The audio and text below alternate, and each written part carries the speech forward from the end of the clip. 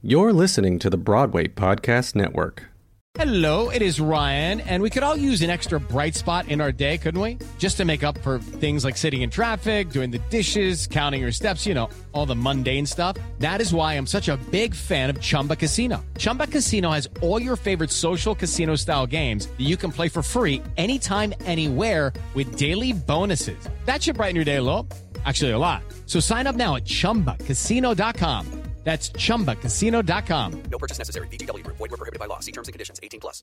Hey guys, it is Ryan. I'm not sure if you know this about me, but I'm a bit of a fun fanatic when I can. I like to work, but I like fun too. It's a thing. And now the truth is out there. I can tell you about my favorite place to have fun. Chumba Casino. They have hundreds of social casino style games to choose from with new games released each week. You can play for free anytime, anywhere. And each day brings a new chance to collect daily bonuses. So join me in the fun. Sign up now at ChumbaCasino.com. No purchase necessary. VGW Group. Void where prohibited by law. See terms and conditions. 18+.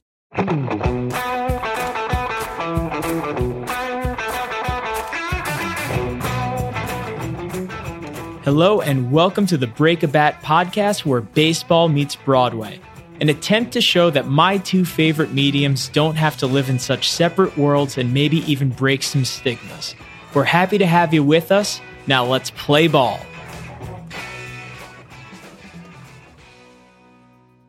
Hello and welcome to another edition of Break a Bat where baseball meets Broadway. I'm your host, Al Malafronte, coming at you for the Broadway Podcast Network. Let's give some context for this one. I've always been a tremendous fan of players who excel at multiple positions, which in the acting world is the equivalent of taking on different types of roles and more importantly, performing them at a high level. We're going to go back to spring 2015 when my buddy Matt Dimitrov introduced me to How I Met Your Mother. I fell in love with the show almost immediately. It was so relatable for kids trying to navigate New York City in their mid-20s.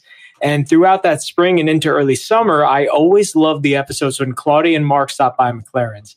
I think it's a great testament to a performer who can immerse themselves into a juggernaut team like that and not be overshadowed by the great talent around them.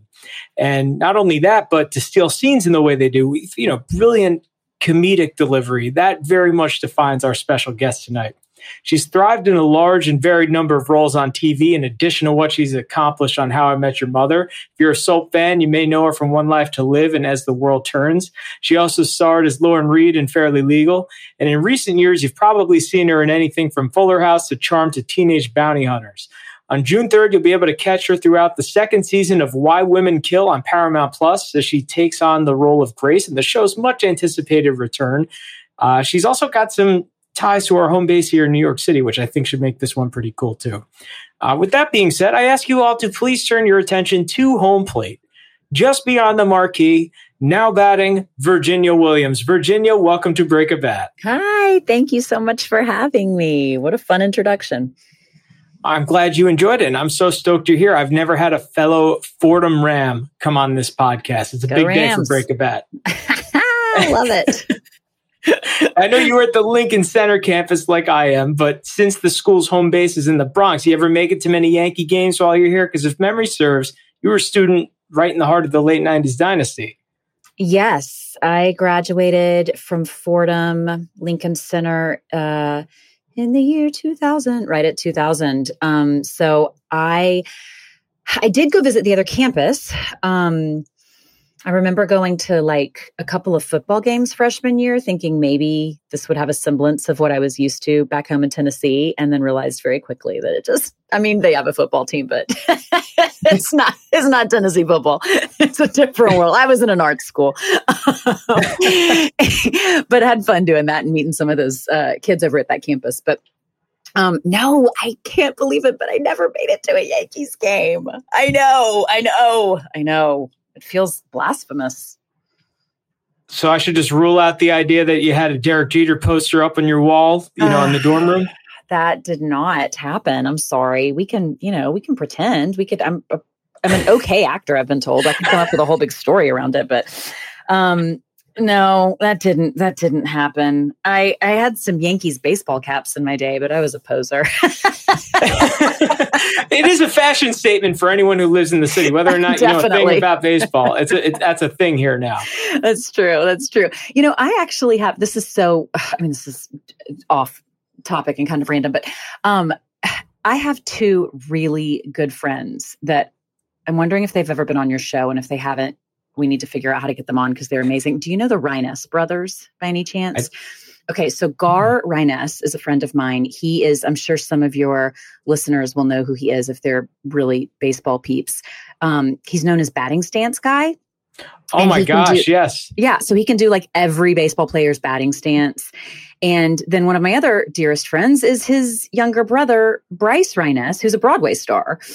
And there's actually a really funny story. The same night, Gar was on, he lives in LA, and Letterman flew Gar out to New York to do his batting stance stuff on Letterman. And Leno had flown the cast out from Hair in New York because they just won a Tony or had nominated for to LA to do a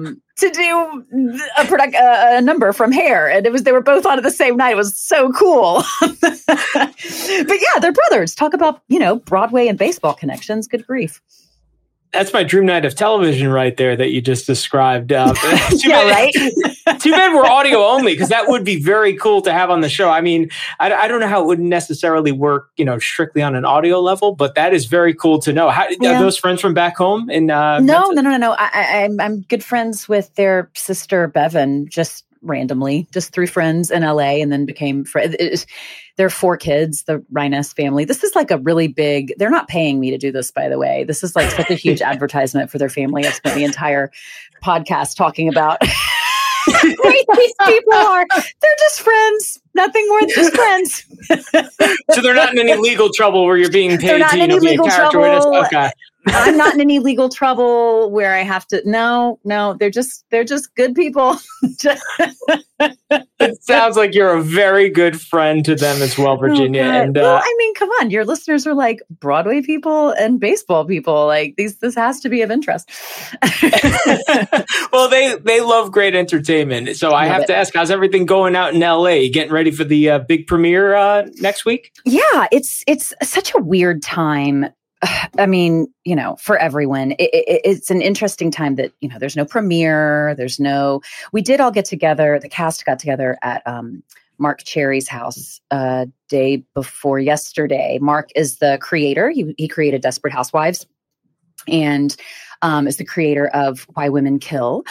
And it's been so strange because he is normally an extraordinarily hands-on writer, executive producer. And I know in season 1, I think he was there like every scene, every take, giving notes. And for us, because of COVID, we would do what we called a cherry rehearsal, where after we'd rehearsed it, the DP, director of photography, would FaceTime him,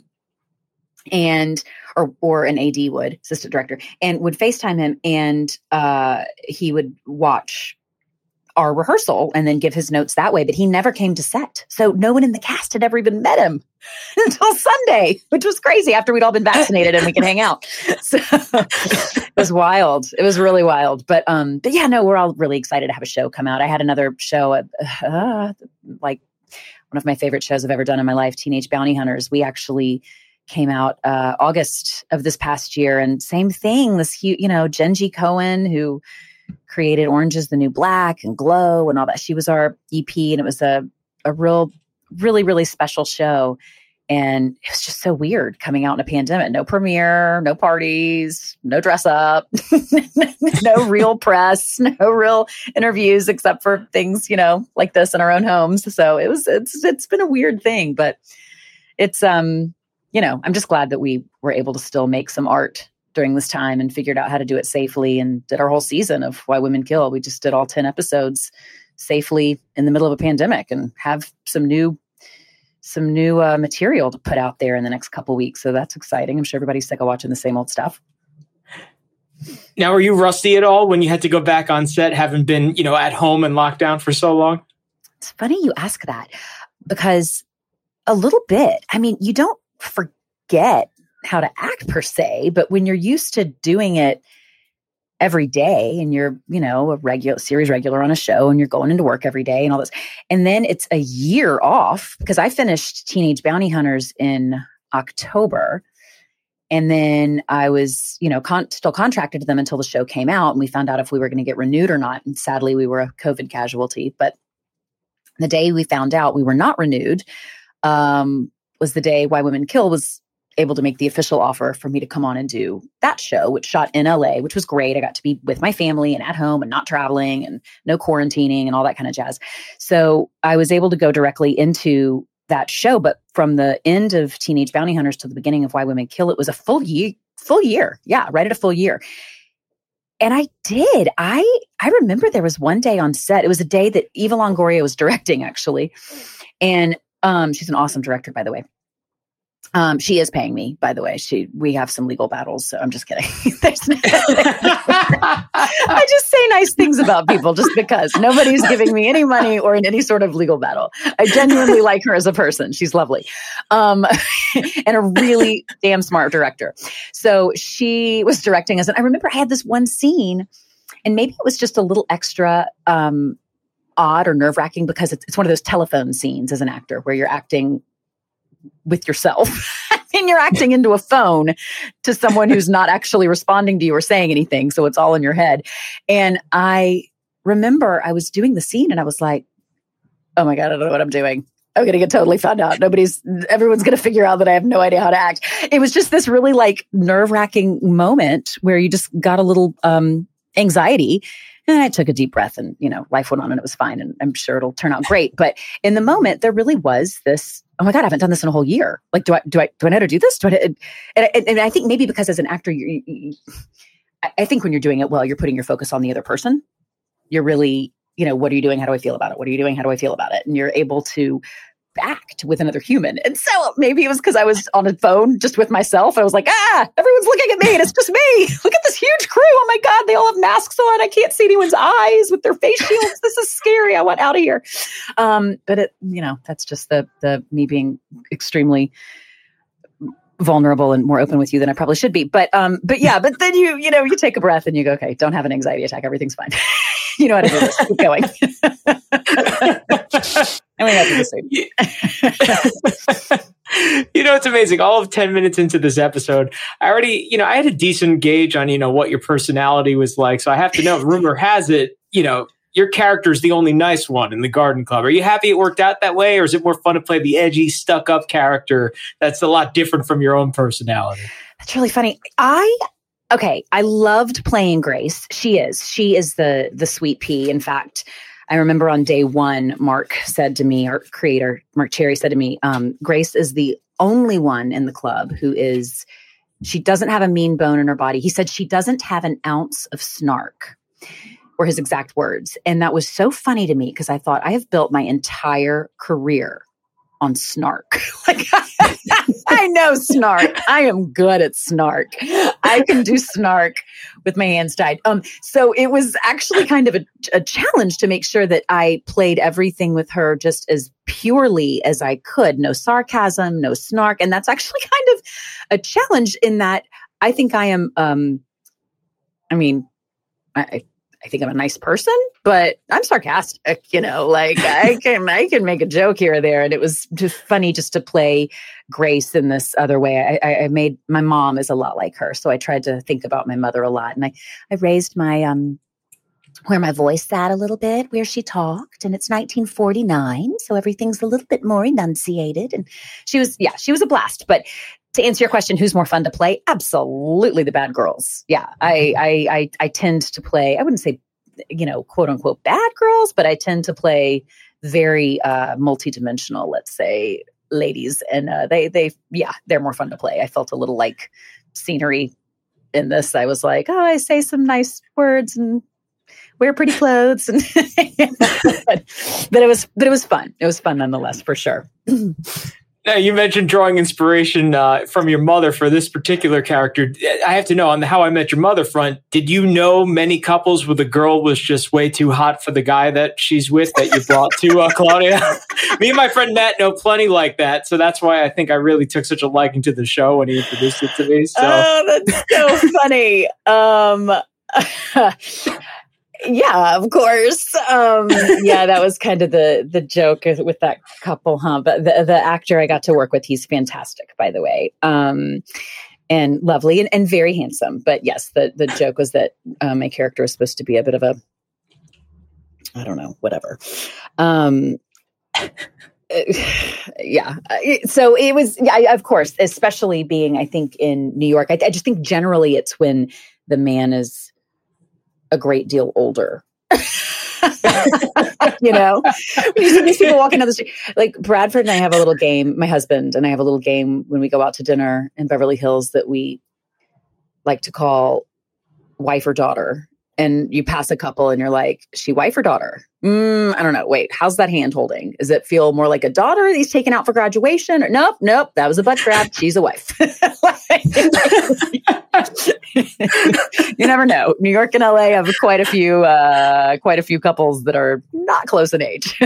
Oh, no, absolutely. I have to ask you, being a Memphis girl, how'd you like New York City? Because I know you've been in LA for a long time now. You also, you spent some pretty formative years here in Manhattan. So overall, how did you adapt to it? There was a lot that I loved about it. I was there for almost 7 years. So I came out to New York. Well, I actually, when I was in high school at this little all-girls school in Memphis, Tennessee, I flew to New York to audition for Fordham's theater department. And while I was there, I did have a manager at the time. I had done some some really high-end local modeling. You might know me from such ads as Holidays Fashions in Memphis, Tennessee. I'm totally making a joke here. Like the local Memphis modeling circuit is not that competitive. But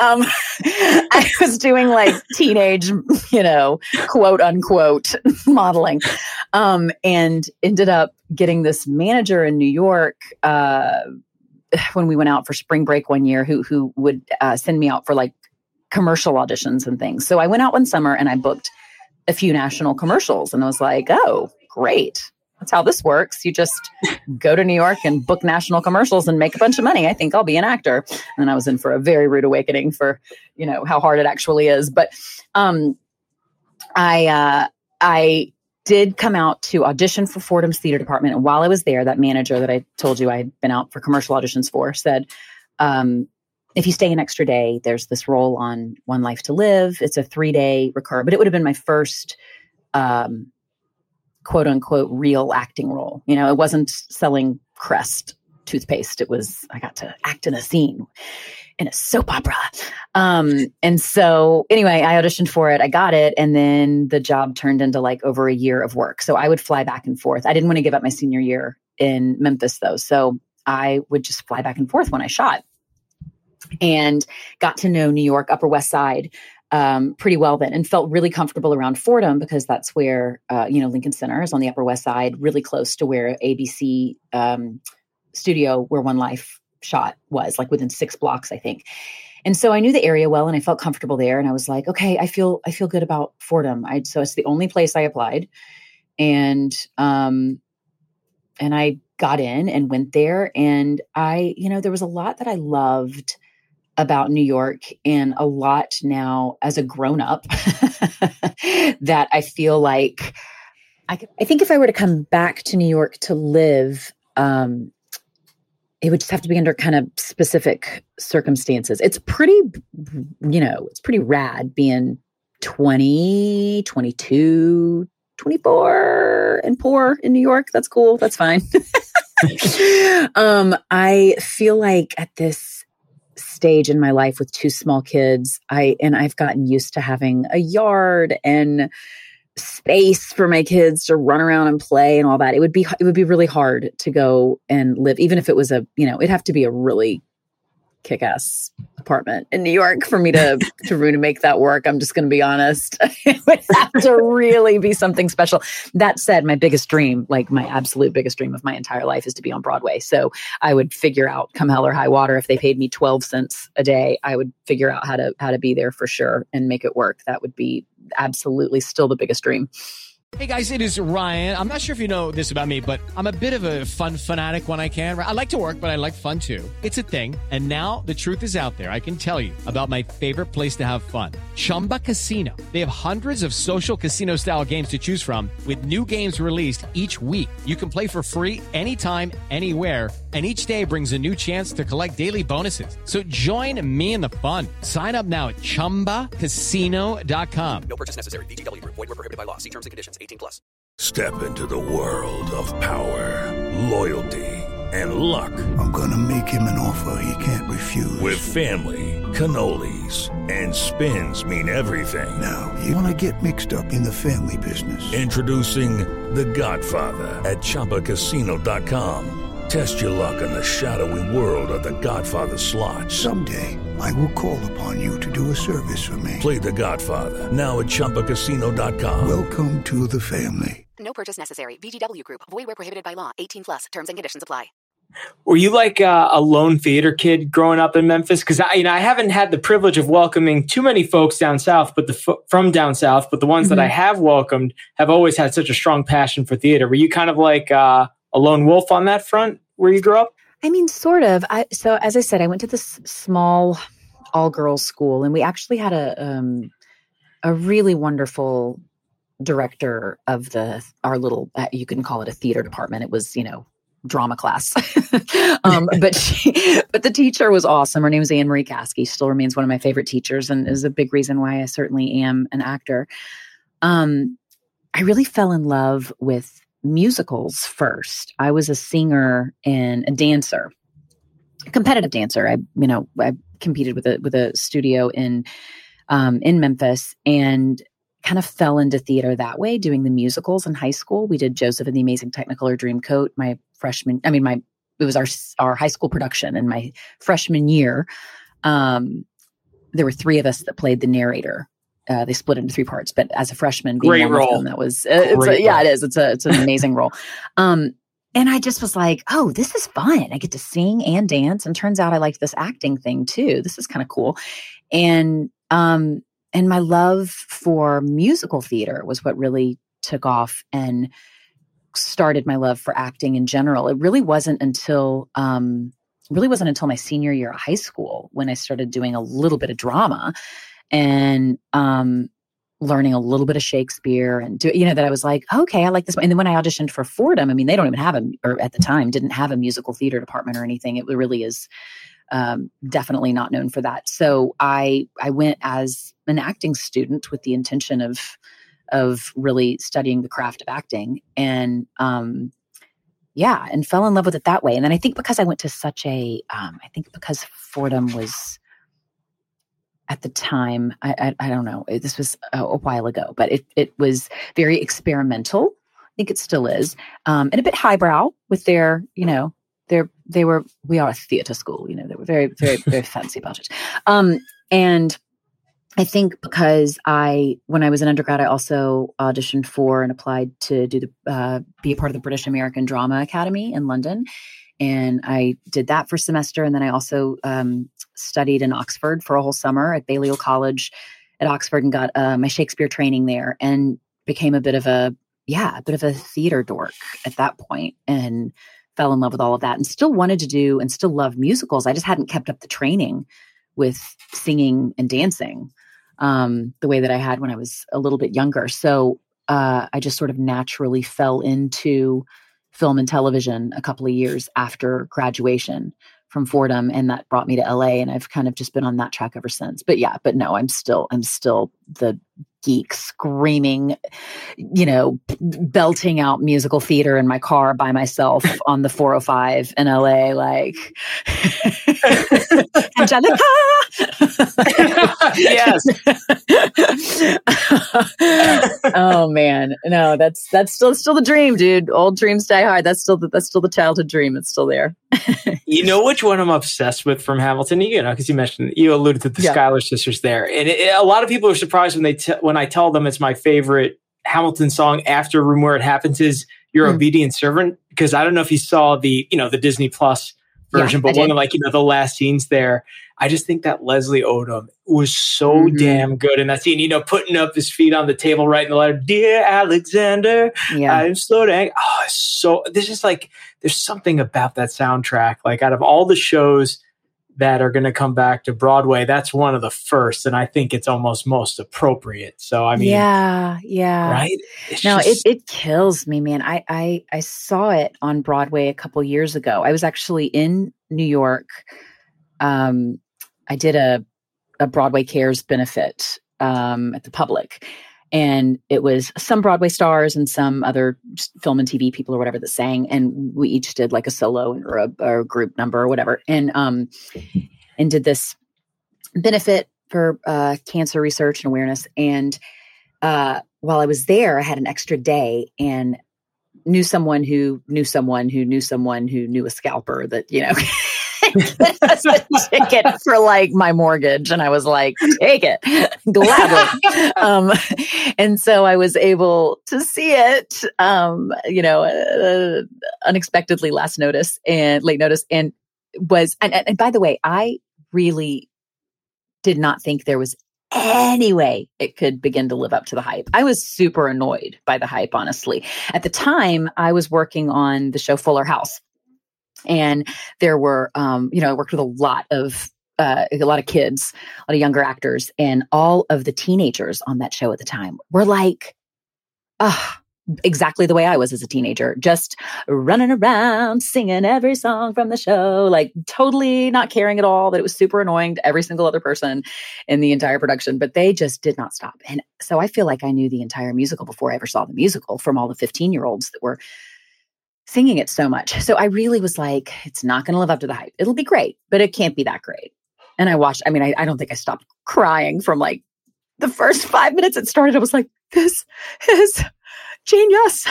It is. It's genius. It's even better than I could have begun to have expected. Now, what's your all-time favorite show? Ooh, that's hard. I'll always have really special places in my heart for two specific shows that I was able to do when I was younger. Well, one was Godspell. I love Godspell. First, because of with my faith, I'm a Christian, and I love the show, and I think it's a really beautiful show and a really cool way to learn about Christ. And I loved that in the production I was able to do, because Jesus is teacher, the teacher character is just teacher. It can be whatever. And I remember the director I was working with said that she really loved this one passage that teacher says in the play about how God's like a hen gathering her brood. And she just had this imagery of a woman playing the role. So anyway, I got to play the part of teacher, and that was just really, really cool. And also, I'm such a sucker for Maria and The Sound of Music. I'm just such a sucker for The Sound of Music. It's just such a it's one of those that I could do a sing-along with, I think, till the day I die. I haven't introduced my little kids to it yet. I feel like it might be still a little bit slow for them. They're 3 and 5, but yeah, like they do a Hollywood Bowl here in LA, the Hollywood Bowl. They do a big sing-along every summer. Of course, not this year because of the pandemic, but it's just, it's just a fun one. It's just a fun one to be a part of. My recommendation on Sound of Music is 3rd grade at the earliest. That's the age that my younger sister was when I was in 6th grade, when my parents showed it to me. And it kept us enthralled the entire time. I'll never forget that night when they first showed it to us. I think it was like New Year's Day night. And that's such a classic. I even have a friend named Mark Andrew, and his mother to this day still sings like a little song. How do you solve a problem like Mark Andrew? Even adorable. Though we're 30 years old now at this point and still getting into trouble. So it's funny how Sound of Music still very, very prevalent in my life. It's a classic. It's a classic. It's a really, really great one, and all the music from it is fun. And anything Julie Andrews puts into a movie, you can't not like. I could not agree more. And I have to know, being a visible face on television, do you get asked much to audition for Broadway, given, people know that you love it? You've talked about it quite a bit in the past. Is it, sometimes when you're on TV, you get a little bit of an edge. You kind of can sidestep the audition if they think you're perfect for the role. Has anyone ever talked to you about it?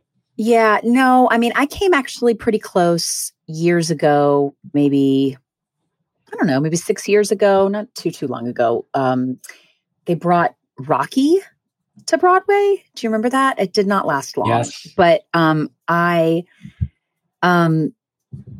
really loved the material, and I think ultimately there were conversations that the look was just all wrong. I'm like, we can totally darken my hair and do prosthetics and do whatever. I want this role so bad, but it did not go my way. But that was the closest I've really come in a long time. I mean, the truth be told, I'm often, because of the way television contracts work out, you are contracted to a show for X amount of time. And even if after the show airs, you are still contracted to it until it gets renewed or let go.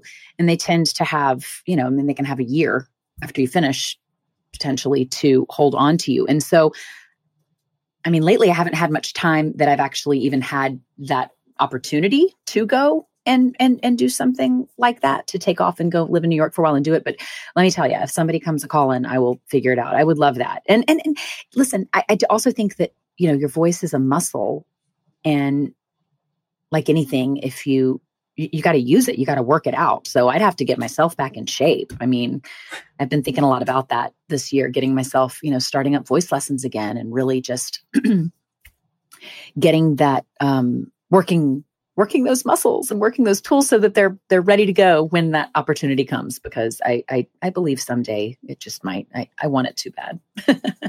I want it to happen also. I can't think of anything better, to be honest, because, like I said, you've thrived in so many different types of roles and you've accomplished so much in your career. But I have to say, now it's about to get a little tough on Breakabout. We do a segment called Fastball Derby, which you might be familiar with. Tell me about it.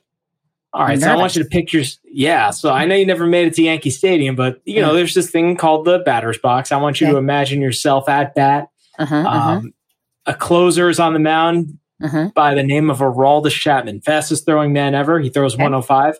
Okay. I'm going to ask you a question. You got to think of the first thing that comes to your mind. And since you're such a great storyteller, feel free to throw some of those in there too. Oh, geez. Okay, I'm scared. Let's do it, folks. Batter up. Favorite New York City meal? Oh, gosh. The mushroom pizza from Sbarro's up the corner. What are you, Michael Scott, going to go get myself a New York slice at Sbarro's? What? I can't tell you how often I think about that. I'm sorry. But living in LA, and I went to some fancy pants restaurants in New York, but I got to tell you, LA cannot, no one has been able to make a slice of pizza the way that your standard, just, bottom of your apartment building pizza place can. It's so crispy. I always had it go through the oven twice, and so put it in twice as long as it normally would go. Well done. That's what we call it in New York. We say, get it well done. Yeah. Yeah. It just goes through twice. And then those mushrooms, I'm sure they're just like come out of a gross can, but they're like the best mushrooms I've ever tasted in my whole entire life. I've never been able to replicate it. No, that would be the first thing. You asked for the first thing. That was the first thing that came to mind. Hey, either way, it sounds like I'm having pizza for dinner tonight. Yeah.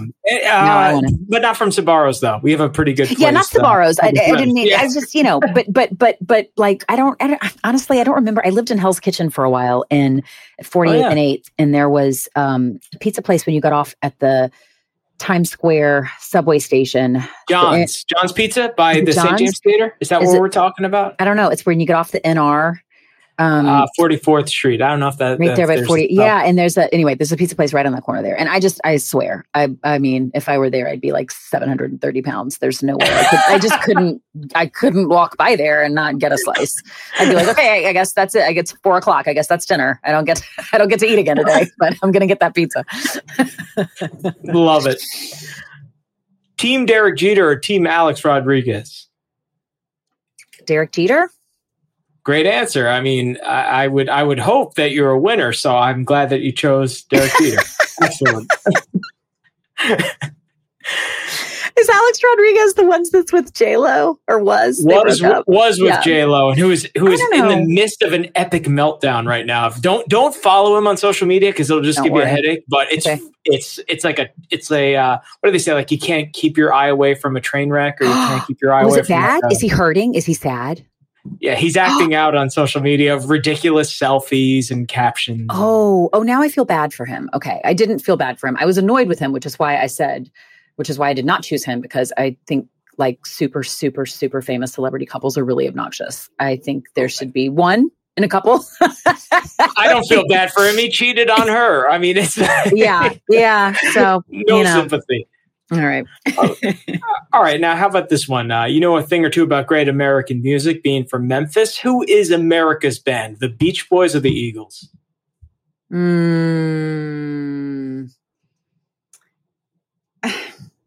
Oh, that's hard. I mean, I like the Eagles better, but the Beach Boys are like America. I don't know. I can't. Do I have to answer?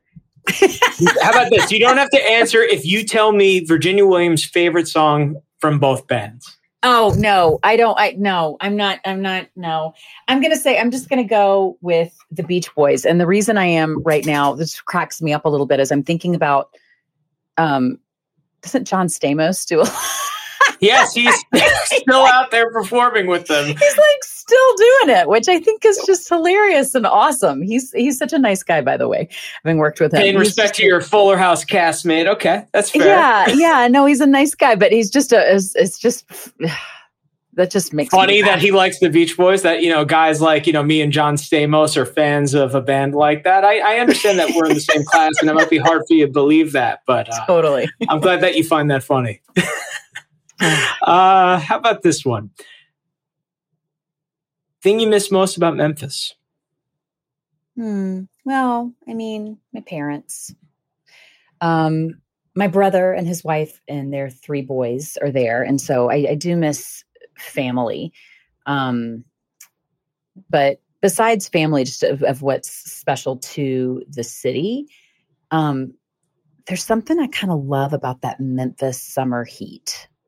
We don't really it's humid and it's gross and it's yucky and you sweat and you glisten the whole time and it's home.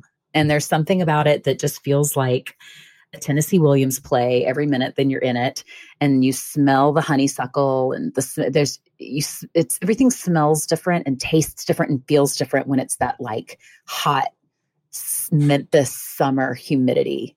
And I kind of love it. It's like being in a sauna.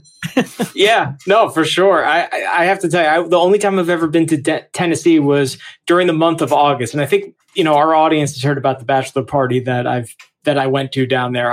One of my very favorite places in the United States, even in August, though. So I didn't mind the sweating too much. Yeah, I love it. You went to a bachelor party in Memphis? No, in Nashville. Oh, in Nashville. I said Tennessee. Yeah. Oh, okay, yeah. Yeah, no, Nashville's like a boom town right now, man. That's the place to be.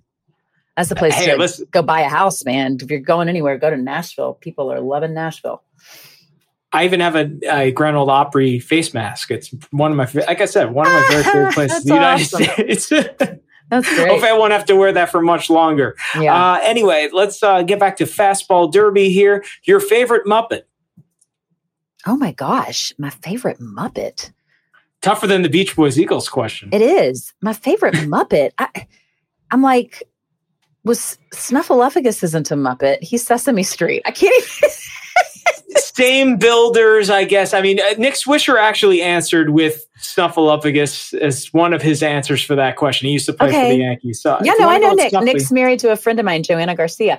So yes, Joe did we did a movie together called Revenge of the Bridesmaids, and I was the bride, and she played she and Raven Simone were the 2 bridesmaids. And it's crazy. We still to this day, that came out probably 10 years ago. And if you were in a certain age bracket, female, you will not pass me in an airport without being like, Caitlin McNabb.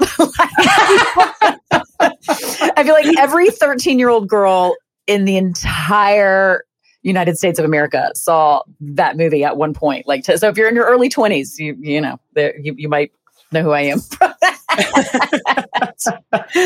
She's sweet, but yeah. So yeah, I know Nick. They're lovely. There we go. So okay, I'm in good company. If Nick says Snuffleupagus, then I can say Snuffleupagus. Done. Heck yeah, I couldn't agree more. Fact about Virginia Williams that would surprise people the most.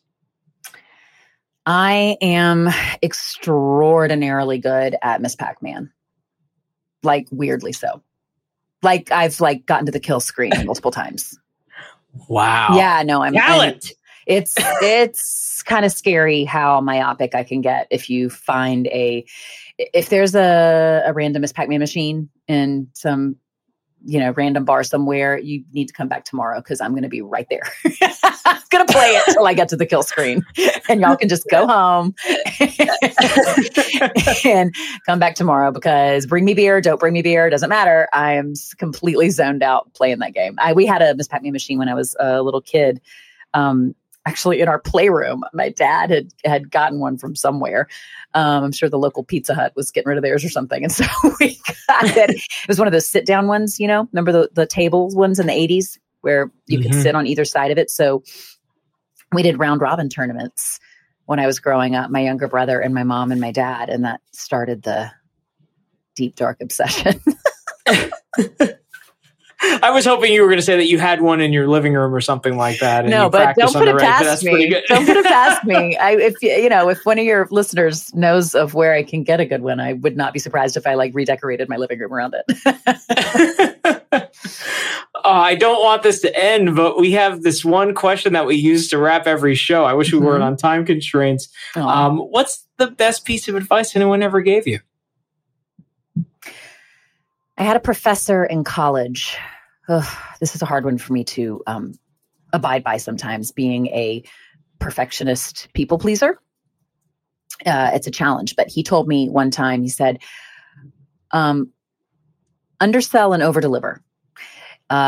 Simple, but I remember I was in an honors class with him, and I had an audition or something, and I said, I think I'm going to make it to the second half of class, and I'm going to try to. He said, Ginger, my nickname's Ginger. Everybody calls me Ginger. He said, Ginger, instead of saying, you're going to try to get there when it's highly likely you won't, instead be like, I won't be there. And then it's a nice surprise when you are there.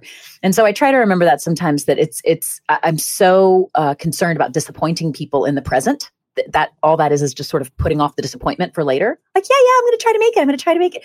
It's better to be like, can't make it. And then if you can, great. But it doesn't just go with making it to a place that applies to a lot of things across the board. But it's better to surprise people with how great something turns out than the opposite. Couldn't agree more. And God, Virginia, this was absolutely epic. I hope in some way you make it to Broadway one day, especially on stage. But even if you and the family come in, to watch the show, you have to let us know, because this was just such a great time, and you're so cool. And it was so awesome to have you here tonight. Thank you. What a sweetheart. I had a lovely time. This is a really fun podcast. So well done. You're doing a great job. And I enjoyed being a guest. Thank you for having me.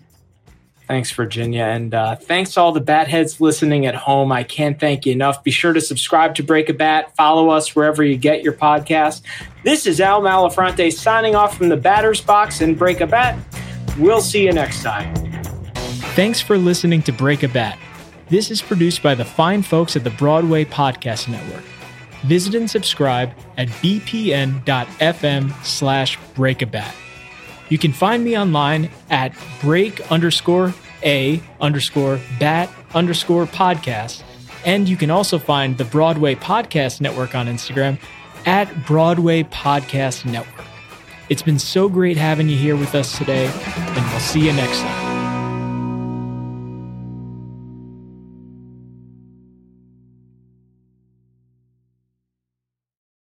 Hey, it's Leslie Odom Jr. here on the Broadway Podcast Network to tell you about the Rise Theater Directory, a program of Maestro Music. Rise is a national online resource designed to connect and empower backstage and administrative and creative theater professionals from underrepresented backgrounds. If you work or aspire to work in the theater community, this can help you find your next project. And if you hire theater professionals, search the Rise Theater Directory to find your next team. Create your profile now and get more information by visiting risetheater.org. That's theater with an RERISETHEATRE.org, because only together we rise. With Lucky Land Slots, you can get lucky just about anywhere. Dearly beloved, we are gathered here today to... Has anyone seen the bride and groom? Sorry, we're here. We were getting lucky in the limo and we lost track of time. No, Lucky Land Casino, with cash prizes that add up quicker than a guest registry. In that case, I pronounce you lucky. Play for free at LuckyLandSlots.com. Daily bonuses are waiting. No purchase necessary. Void where prohibited by law. 18+. Terms and conditions apply. See website for details.